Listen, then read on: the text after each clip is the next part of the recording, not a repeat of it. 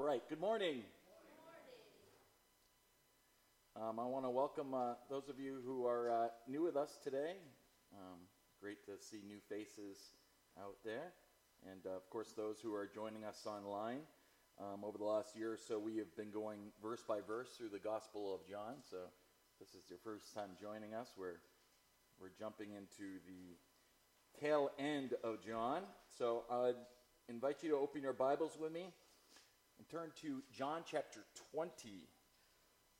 John chapter 20. And as I was rereading this text several times this week, it kind of suddenly hit me how quickly chapters 18 and 19 went. It was just in chapter 18 where we witnessed the betrayal of Judas. Jesus is arrested in the Garden of Gethsemane. And then we see the Lord go through a series of 6 mock trials. 3 before the Jewish leaders and 3 before the Romans. In between these overnight trials, we read Jesus was struck, beaten, spit upon, mocked, and then scourged.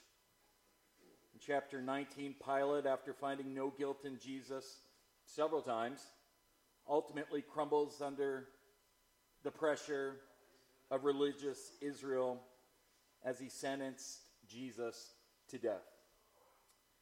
And he delivers him over to be executed by means of crucifixion.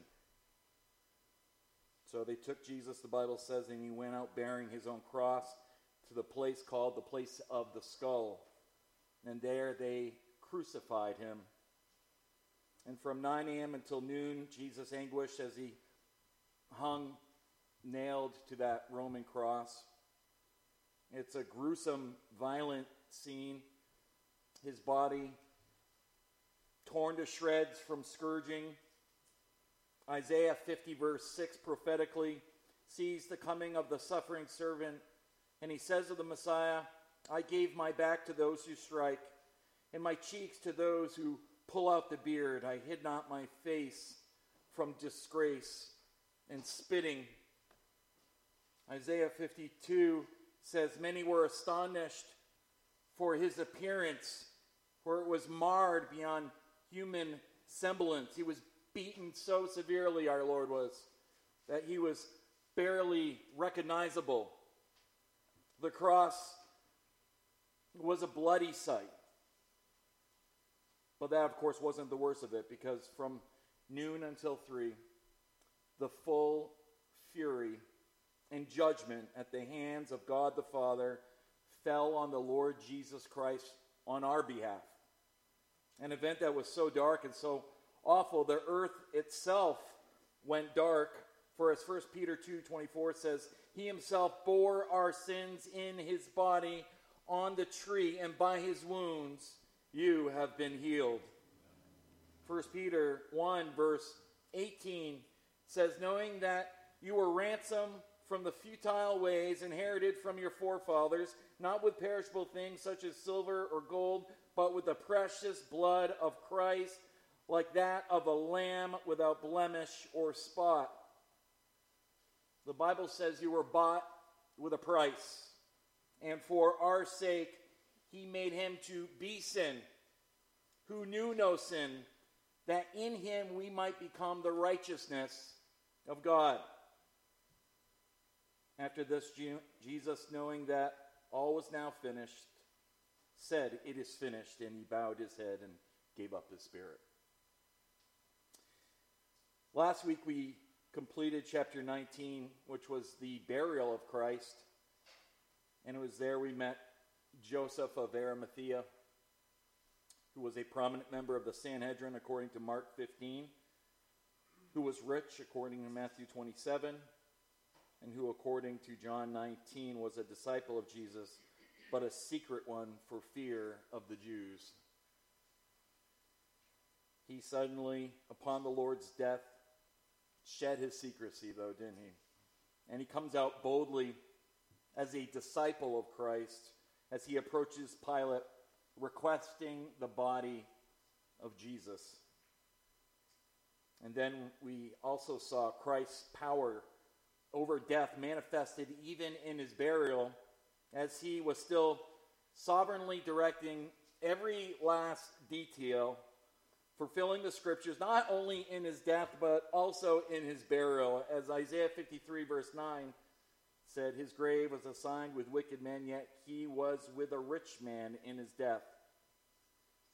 Well, Joseph of Arimathea teamed up, and they take the body of the Lord Jesus Christ down off the cross. They bound his body in linen wrappings and with spices and laid Jesus in the tomb.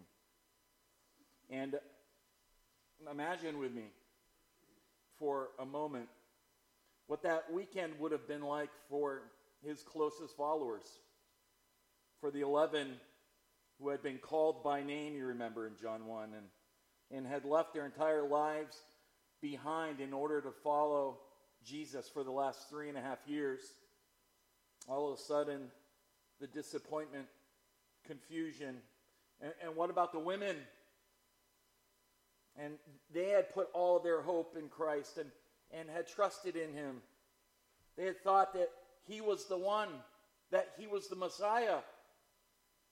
And now, all of a sudden, the one in whom they had hoped in, they have just watched him die on the cross. And where are the disciples? What about them? What are they thinking? John stayed with the women. He witnessed the cross. But what about the rest of them? Well, we don't have to wonder what they thought. We know what that weekend was like for them. Luke 24:21 tells us that those who were a part of all this said, we had hoped that he was the one to redeem Israel. Yes, and besides all of this, it is now the third day since these things have happened. They had hoped he was the one who would redeem Israel. But now, with his death, all this has seemed to have changed. Now, what do they do? For 3 years they followed him. They had seen the miracles. He certainly had done what no one else had ever done. And the way he spoke and preached, no one had ever spoken like this man. He spoke on his own authority. One time when him and his disciples were out at sea, Jesus got up and rebuked the wind and said, "Peace, be still." And the disciples, filled with awe and fear, said, "Who can this be that even the wind and sea obey him?" At Jesus' command, he simply spoke, and immediately unclean spirits fled. At the pool of Bethesda in John 5, the disciples all witnessed as Jesus asked the man unable to walk for 38 years, "Do you want to be made well?" The Lord asked, and the man said, "But I have no one to put me into the pool." And Jesus simply commanded him, "Get up, pick up your mat, and walk." And at once the man got up and he was healed. What about in John 11, when Lazarus, who had been dead and buried for 4 days, Jesus, who said, "I am the resurrection," simply cried out, "Lazarus, come out." And the Bible says the man who had died came out, walking still in grave clothes. But now he himself has died. Their hope is gone. Is salvation a myth? Has God been defeated? Friday, Saturday, Sunday. Early Sunday morning now, it seems as if there's no hope left. There's nothing else to do. And so a few of his closest followers a group of women decide they might as well finish what they had started. And they'll get up early on Sunday morning and they'll go to the tomb. And that brings us now to John chapter 20, verse 1. So let's read this text one through together, then we can look at it. John chapter 20, we'll read verses 1 through 18 this morning. John chapter 20, verses 1 through 18. This is the reading of God's word. Now, on the first day of the week, Mary Magdalene came to the tomb early, while it was still dark, and saw that the stone had been taken away from the tomb. So she ran and went to Simon Peter and the other disciple, the one whom Jesus loved, and said to them, "They have taken the Lord out of the tomb, and we do not know where they have laid him." So Peter went out with the other disciple, and they were going toward the tomb. Both of them were running together, but the other disciple outran Peter and reached the tomb first. And stooping to look in, he saw the linen clothes lying there, but he did not go in. Then Simon Peter came following him and went into the tomb. He saw the linen clothes lying there and the face cloth with which had been on Jesus' head, not lying with the linen clothes, but folded up in a place by itself. Then the other disciple, who had reached the tomb first, also went in, and he saw and believed. For as yet they did not understand the scripture that he must rise from the dead. Then the disciples went back to their homes, but Mary stood weeping outside the tomb. And as she wept, she stooped to look into the tomb. And she saw two angels in white, sitting where the body of Jesus had laid, one at the head and one at the feet. They said to her, "Woman, why are you weeping?" She said to them, "They have taken away my Lord, and I do not know where they have laid him." Having said this, she turned around and saw Jesus standing, but she did not know that it was Jesus. Jesus said to her, "Woman, why are you weeping? Whom are you seeking?" Supposing him to be the gardener, she said to him, "Sir, if you have carried him away, tell me where you have laid him, and I will take him away." Jesus said to her, "Mary." She turned and said to him in Aramaic, "Rabboni," which means teacher. Jesus said to her, "Do not cling to me, for I have not ascended to the Father. But go to my brothers and say to them, I am ascending to my Father and your Father, to my God and your God." Mary Magdalene went and announced to the disciples, "I have seen the Lord," and that he had said these things to her. As we walk through these verses this morning, I broke them up into two separate headings. First, I want you to notice in verses 1 through 10, the empty tomb. The empty tomb. Verse 1 told us, "Now on the first day of the week, Mary Magdalene came to the tomb early, while it was still dark, and saw that the stone had been taken away from the tomb." Now, let me remind you, Mary Magdalene is not coming to the tomb to celebrate a resurrection. She's coming to care for the dead, lifeless body of the Lord Jesus Christ. At least that's what she thinks. And though John only mentions Mary here, we know from the other gospel accounts that she is not alone. When we harmonize the Gospels, we see Mary, the mother of James, with her. Salome is with her. Luke 24 says Joanna is there. She's the wife of Chuza, one of Herod's servants, we find out in Luke 8. And the other women were with him. But John focuses in on Mary. Notice what else it says in verse 1. It says, "Now on the first day of the week." The first day of the week is Sunday. Sunday would eventually become known as the Lord's Day.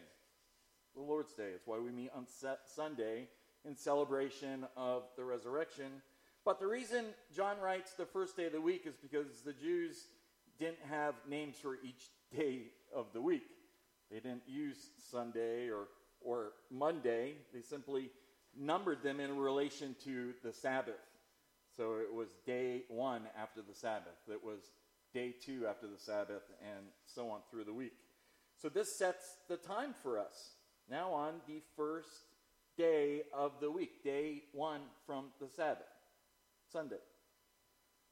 Mary came to the tomb early while it was still dark. It's early. How early? It was still dark. And while John is giving us a time description here, I think he's also expressing something in addition to that as well. We know that all throughout John's gospel, John uses this metaphor of light and darkness. We saw it at the beginning of this book in chapter 1, verses 4 through 5. In him was life, and the life was the light of men. The light shines in the darkness, and the darkness has not overcome it. When the text says in John 20, verse 1, it was still dark, that's a factual statement. With the mountains and the position of the tomb, the sun had not gone yet up over the mountains. It was right at that point where it was still dark in the sky, and yet the sun was rising early, very early. So yes, it's factual that it was still dark, but it was dark for them spiritually as well. I mean, all of their hope had vanished. They're not going to the tomb again to celebrate a resurrection. No, they're going to the tomb to grieve and to mourn the body of the Lord Jesus Christ and to prepare it and to care for it. And so they approach the tomb with hearts broken, surely, and as far as they can tell, this whole thing is over. And so they're walking towards the tomb, and how quickly things can change. A week ago in our story, it was Palm Sunday. Christ was riding into town. The people were chanting, "Hosanna! Hosanna! Blessed is he who comes in the name of the Lord, even the King of Israel." It was a massive celebration. Their long-awaited Messiah had come. But now, what do they see? Nothing but darkness. Everything seems to have been defeated. Jesus had promised triumph. He said that on this rock I will build my church, and the gates of hell would not prevail against it. So many promises, but now this. Now this. So John 20, verse 1 says it right. When Mary Magdalene came to the tomb early, while it was still dark, and saw that the stone had been taken away from the tomb. Now, what else was done to that stone between him being buried on Friday and the women coming on Sunday? They put a seal on the tomb, right? The Romans sealed it. Why? Because the chief priests came to Pilate and said, "We heard that impostor say that after 3 days he would rise again. Therefore, seal on the tomb and set a watch, lest his disciples steal the body and tell the people he is risen from the dead, and we have a greater problem." So the unbelieving religious leaders were actually more reminiscent of Christ talking about his rising from the dead than his own disciples were. And they tried to stop it. But understand this, there is nothing that man can do that would be in any way a way to match the plan, purpose, or power of God. So as Mary Magdalene came to the tomb, she saw that the stone had been taken away from the tomb. Matthew's version tells us how the stone was taken away. He writes, "As Mary Magdalene and the other Mary went to see the tomb, behold, there was a great earthquake, for an angel of the Lord descended from heaven and came and rolled back the stone and sat on it." So as Mary approaches the tomb, she sees that the stone had been rolled away. And as soon as she sees the stone has been rolled away, John 20 verse 2 says, she ran. She booked it, turned, and ran, and went to Simon Peter and the other disciple, the one whom Jesus loved. A reference there to John. So Mary's running to go tell the disciples the news, and she thinks that she has absolutely terrible news that the body of Christ has been. In reality, she has the greatest news, does she not? Ever known to man. Jesus Christ is alive. He is risen from the dead. That's why the tomb is empty. Verse 2, she said to them, "They have taken the Lord out of the tomb, and we do not know where they have laid them." Mary's a devoted follower of Christ, and I think that we'll see this even later as we go through these verses. And while he was alive, she would have gone to the gates and hell and back for the Lord Jesus Christ. I'm convinced. But right now, she only has eyes to see a dead Messiah. And right now is to find his dead body. They've taken the Lord out of the tomb, and we do not know where they, who's they? I don't know where they have laid him. Verses 3 through 5. So Peter went out with the other disciple, and they were going towards the tomb. Both of them were running together. But the other disciple, this is John, our author, the other disciple outran Peter and reached the tomb first.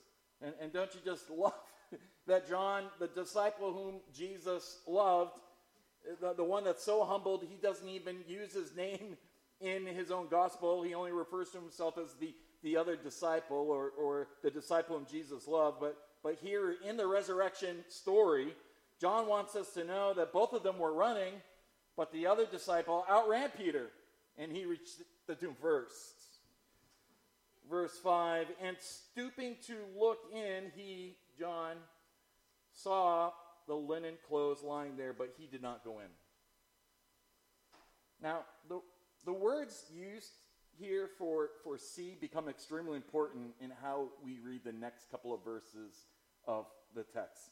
Notice how in verse 5 it says, stooping to look in, he saw the linen clothes lying there. That word for saw in the original text is the most common word that's used for see, seeing, saw. It's the word blepo, and it simply means to see something physically, to glance at it or to observe it. John didn't go into the tomb, rather stooping to look in, he saw the linen clothes lying there. It's as if his body had just passed right through the linen. Then notice what it says in verse 6. Then Simon Peter came, following John, and went into the tomb. So John gets to the tomb first, but Peter goes into the tomb first. And this was Peter's personality, was it not? He'll move first and ask questions later. So Peter goes right on in. Stooping, he saw the linen clothes. John stooped, did not go in. He saw the linen clothes. Simon Peter came following him, went into the tomb, and he saw also the linen clothes lying there. Verse 7, and the face of the cloth with which had been on Jesus' head, not lying with the linen clothes, but folded up in a place by itself. And this description of the linen clothes reminds us that this is an altogether totally different event than when Lazarus had been raised back to life from the dead in John 11. When Lazarus was raised, his hands and feet were still bound in linen strips. His face was still wrapped with a cloth, and the reason is because Lazarus, when he was raised, he was still in his mortal body that would die again. Not so with Jesus. Not so with the Lord. Jesus, having raised in his glorified body, having passed right through the grave clothes, just as he would pass right through later on through the door where the disciples were hiding. The body has not been stolen, you see. Christ has been resurrected. forever providing victory over sin, death, and the grave.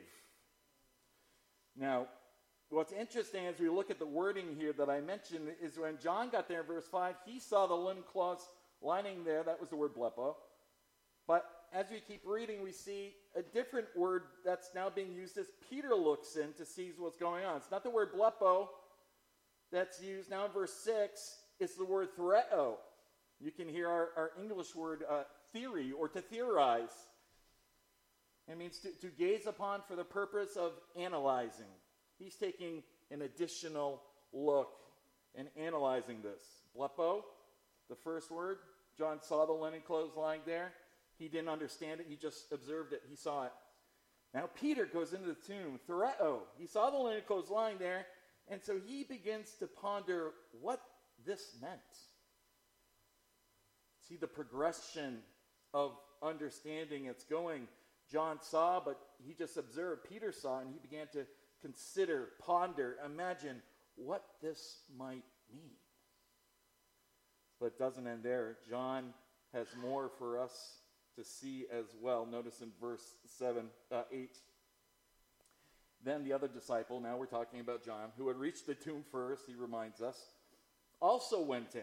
So now John is going in, and he saw and believed. John uses a third word, a different word in the Greek to tell us what happened here. It's not the first word, blepo. It's not thereo. This time he used the words horeo, which means to see with comprehension.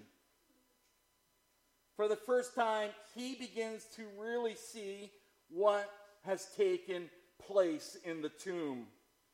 And as the scales begin to fall off of John's eyes, and he sees, says he saw and believed. He didn't just see it physically there. He didn't just see it and theorize or what it might mean. John began to see and understand exactly what has taken place here. An empty tomb. And the words that Jesus had spoken to him long ago were suddenly coming alive to him. For it was back in Mark chapter 9 that Jesus had told them that he would rise again. And as they were coming down off of the Mount of Transfiguration, Jesus had charged Peter, James, and John not to tell what they had seen until the Son of Man had risen from the dead. So they kept the matter to themselves, questioning what this rising from the dead might mean. And now, all this time later, John stands in the empty tomb and he begins to understand what the Lord meant. My fear is that for so many who have maybe been accustomed to the story, you know the names, maybe you could even retell the story and tell it compellingly. My question to you is, do you really see? Do you see the cross as the righteous for the unrighteous? Or do you still see your good works instead? Do you believe that Jesus is the Christ, the Son of God, and that by believing you may have life in his name? In our culture today, so many of us know the story. We're a church society here in the West. We've been churched. It's a familiar story. Maybe you also have seen and glanced at the cross before. Or maybe you've even sat there and you've theorized about it. Or maybe you're like the Apostle John and you've been around long enough. You've seen the cross. But when it comes to the resurrection, you stoop down to look, but only long enough to glance at it. Verse 9 makes clear that's where the disciples had been. For it says in verse 9, for as yet they did not understand the scripture that he must rise from the dead. Even though Jesus had spoken nonstop about his death to the disciples, Christ crucified has always been a stumbling block to the Jews.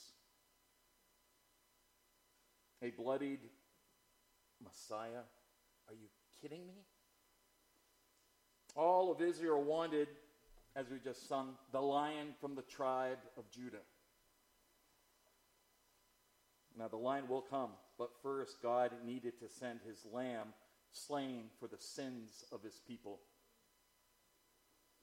But now at the tomb, he must rise again because the dead Savior is, well, no Savior at all, is he? He must rise again because he must triumph over his enemies.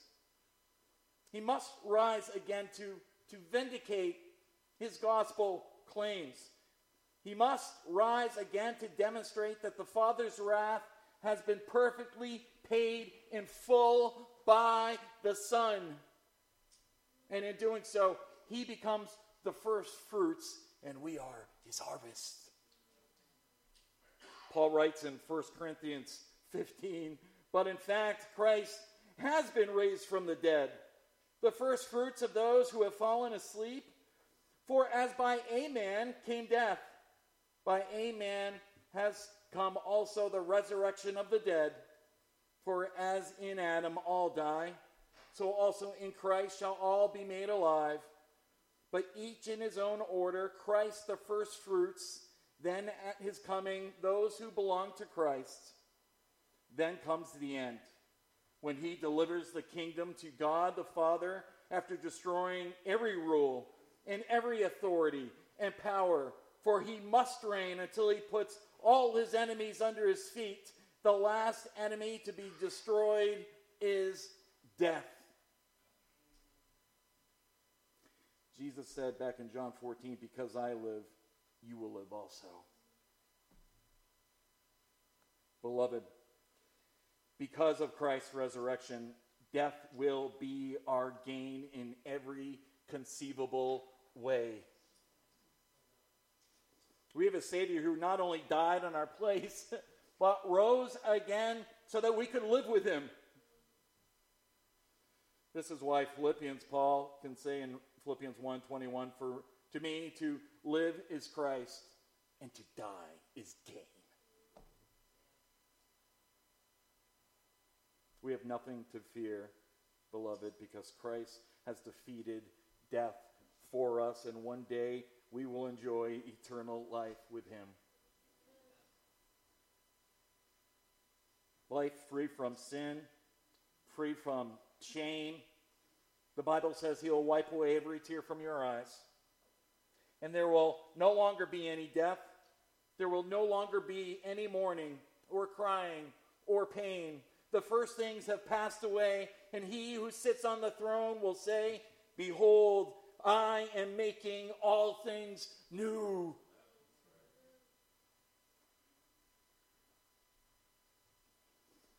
Well, in verse 10, it says, then the disciples went back to their homes.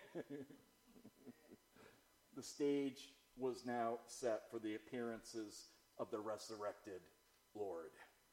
The first of those appearances won't be to John.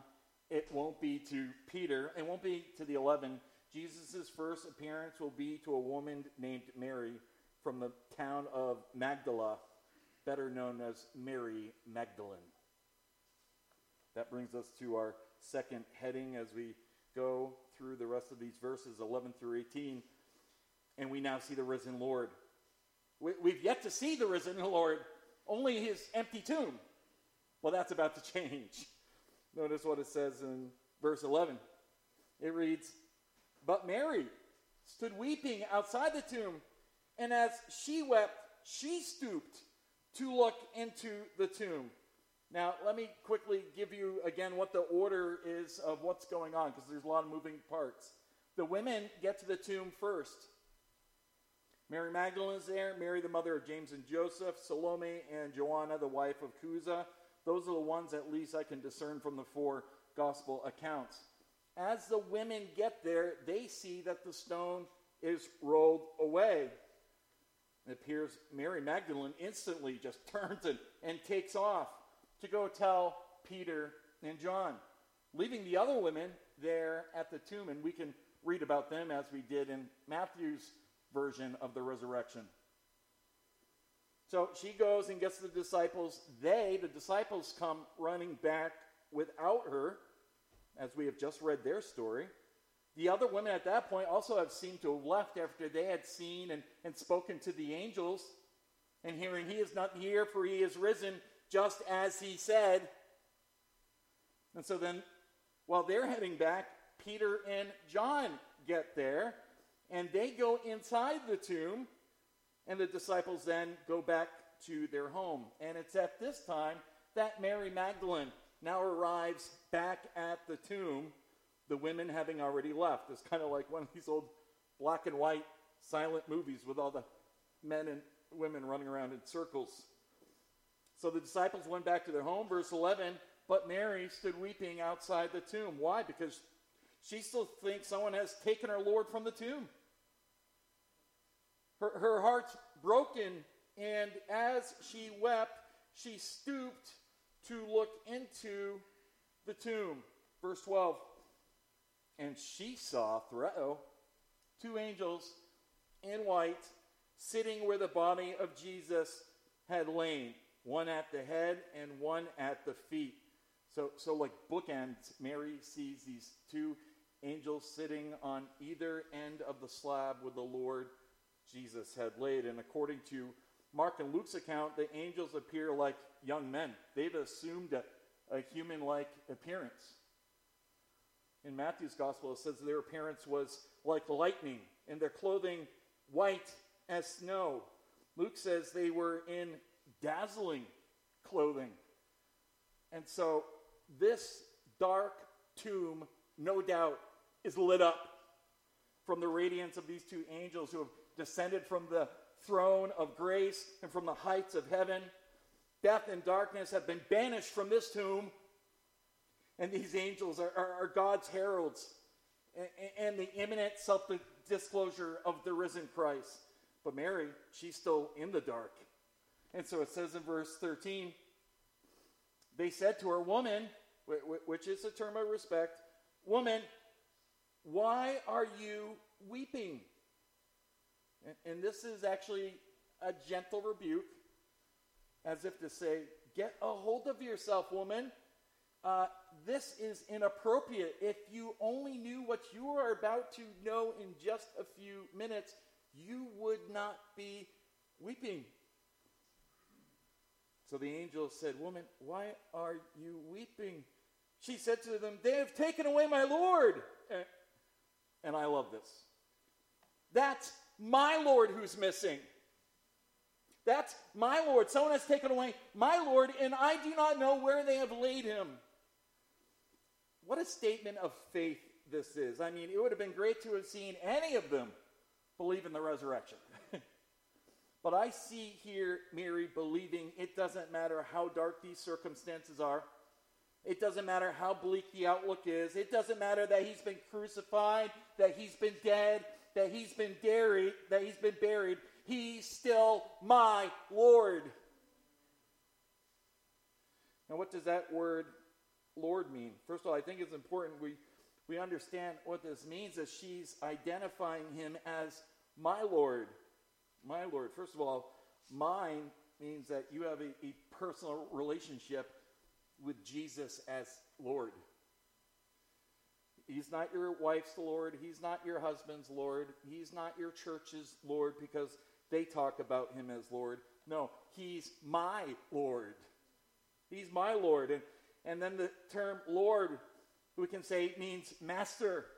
It means ruler. It means sovereign one. It means the one possessing all authority over a person's life as your Lord, and all authority over all circumstances of a person's life. And for Mary to identify Jesus as her Lord means that she has surrendered her life to Jesus Christ, that she is now in submission to the Word of God. She is loyal to him as Lord. She is committed to his kingdom that he's Lord over. She is no longer living for herself and her own agenda. No, Jesus is Lord over my life. And I now follow him wherever he leads me. That's what it means for Jesus to be her Lord. And Jesus must be your Lord if you are a true believer in the Lord Jesus Christ. Romans 10, verse 9 says, if you confess with your mouth that Jesus is Lord and believe in your heart that God raised him from the dead, you will be saved. In Acts 16, verse 30, the Philippian jailer who had Paul and Silas locked up, and when they get out in chapter 16 of Acts, he asks, sirs, what must I do to be saved? He was going to kill himself. And they said to him, believe in the Lord Jesus, and you will be saved. So I need to ask you, have you believed in your heart that God raised him from the dead? And have you confessed Jesus to be your Lord? Listen, every tongue will confess that Jesus is Lord to the glory of God the Father. And the question is, will it be in this life or at the judgment? He will not be anyone's second fiddle. He will be Lord. So Mary, who is still weeping uncontrollably, who believes that her Lord is still dead, says, they have taken away my Lord, and I do not know where they have laid him. Verse 14, having said this, she turned around and saw Jesus standing, but she did not know that it was Jesus. Now, how does she not know that this was Jesus? Well, evidently he prevented her from recognizing him. He'll do this later also in Luke chapter 24 to the disciples walking on the road to Emmaus. But here in John 20, essentially the Lord has put a veil over her eyes, preventing her from seeing him for who he is. Then in verse 15, Jesus said to her, woman, why are you weeping? This indicates she's still weeping. She cannot stop weeping. This has ripped her heart out. Where is my Lord? Why are you weeping? And then the Lord asks, whom are you seeking? And this is a rhetorical question. It's intended to make a point. We should be asking ourselves, who are you seeking? Verse 15 continues, supposing him to be the gardener. That's how veiled her eyes were. To be the gardener. Mary thought she was speaking to the gardener who was working outside of Joseph's tomb. In the garden. At Joseph's tomb. She said to him, sir, if you have carried him away, tell me where you have laid him. In other words, if you have picked him up from here and carried him and moved him to another tomb, to another grave, tell me where you laid him, because I have to be where my Lord is. Tell me where you have laid him, and I will take him away. Is this not commitment? Little Mary, if you will just tell me where he is. She is ready to go herself to wherever they have laid him.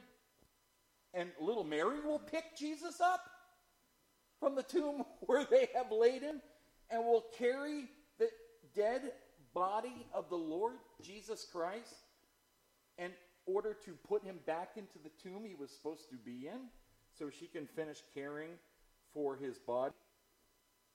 That's her attitude I see here. I'm committed for whatever it takes. Whatever it takes. Where is my Lord?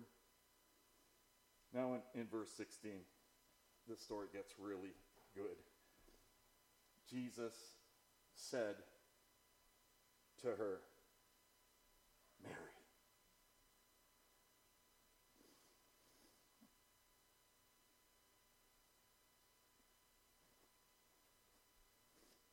That voice she would never forget. Mary. And she turned.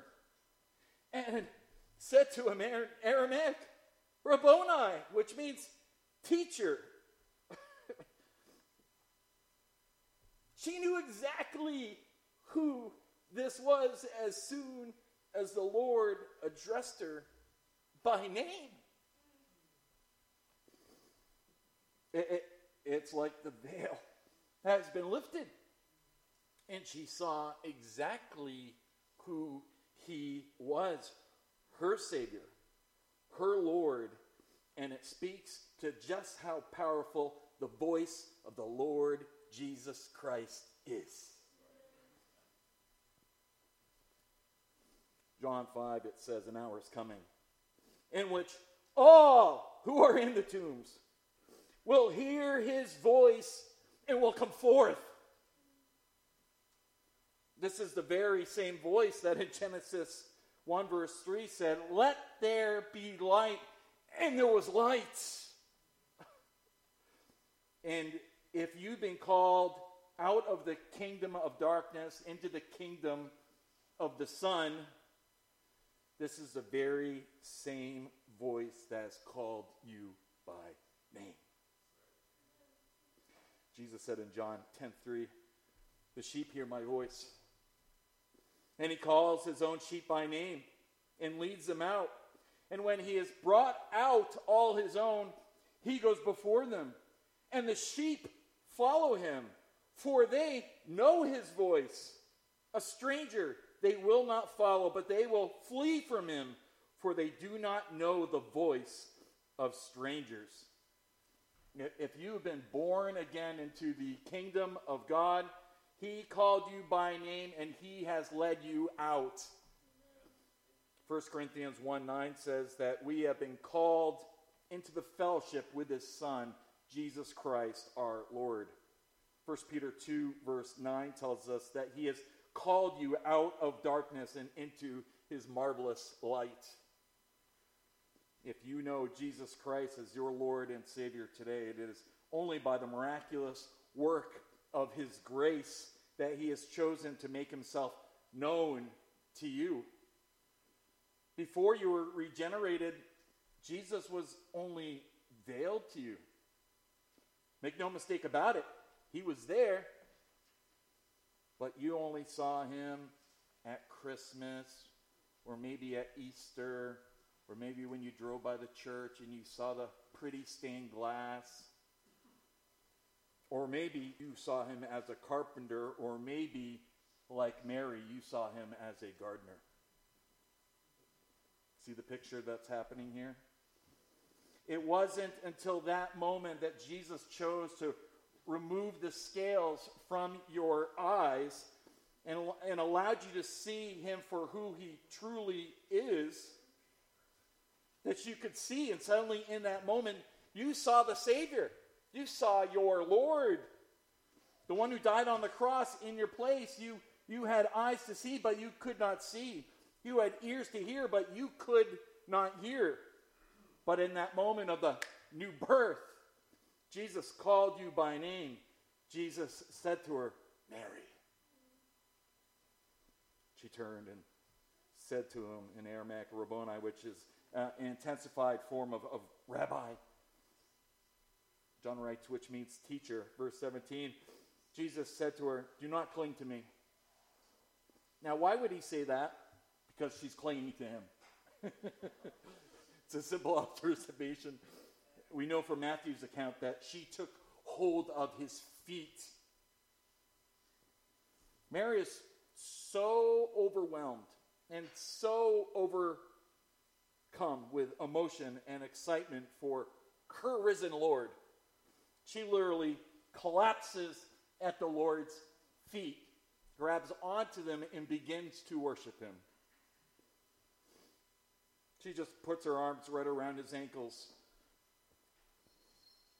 just clinging to him as if she's never going to let him go. She doesn't want any more separation from her Lord, you see. And so Jesus has to say, stop clinging to me. I have more people to see. I cannot drag you around all day. And he explains why, for I have not yet ascended to the Father. Acts 1 tells us in 40 days from now that the Lord will ascend from the Mount of Olives and be taken up into heaven in the clouds. And then 2 angels will appear and say, "Men of Galilee," as the disciples are staring up, looking at the Lord as he disappears into a cloud. "Men of Galilee, why do you stand there looking into heaven? This Jesus who was taken up from you into heaven will come in the same way as you saw him go into heaven." He was taken up visibly and bodily. He's coming back visibly and bodily. Verse 17, "So Jesus said to her, 'Do not cling to me, for I have not yet ascended to the Father. But go to my brothers and say to them, I am ascending to my Father and your Father, to my God and your God.'" But what we admire most about this woman was her love and loyalty to Christ. Jesus appeared first, not to John, not to Peter, not to the 11, but to a woman, Mary Magdalene, because Jesus was her Lord.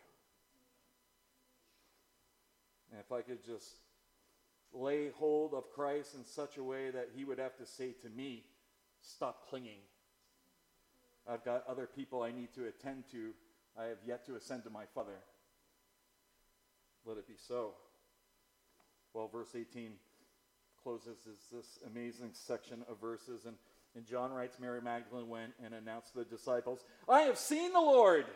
Can you imagine the excitement? Yeah, you can clap. She was clapping. They were such joy. I mean, Mary must have just burst into that room, falling over, weeping for hours. And here again is yet another example that Mary gives us, as she instantly becomes a witness for Christ. The rest of verse 18 says, "In that he had said these things to her," and Mary relays a message that Jesus had said to her. The Lord said, "Go," in verse 17, "to my brothers and say to them, I'm ascending to my Father and your Father, to my God and your God." For the first time, the disciples, who have been referred to as slaves, as friends, here are called my brothers or brethren. And did you notice what else Jesus said in verse 17? "Say to them, I'm ascending to my Father and your Father, to my God and to your God." Sounds like they're in the family. Are you in the family of God?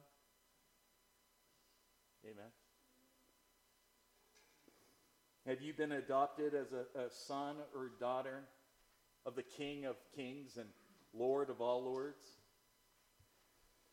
Jesus said, "The sheep hear my voice," and he calls the sheep by name, and he leads them out, and they will follow, for they know his voice. Have you heard the call of the Good Shepherd?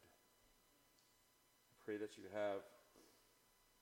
If you are in need of prayers this morning or any other reason you'd like to come forward today, we'd love to sit with you and pray with you. And everyone else, if you could please stand, we'll sing Hymn of Heaven.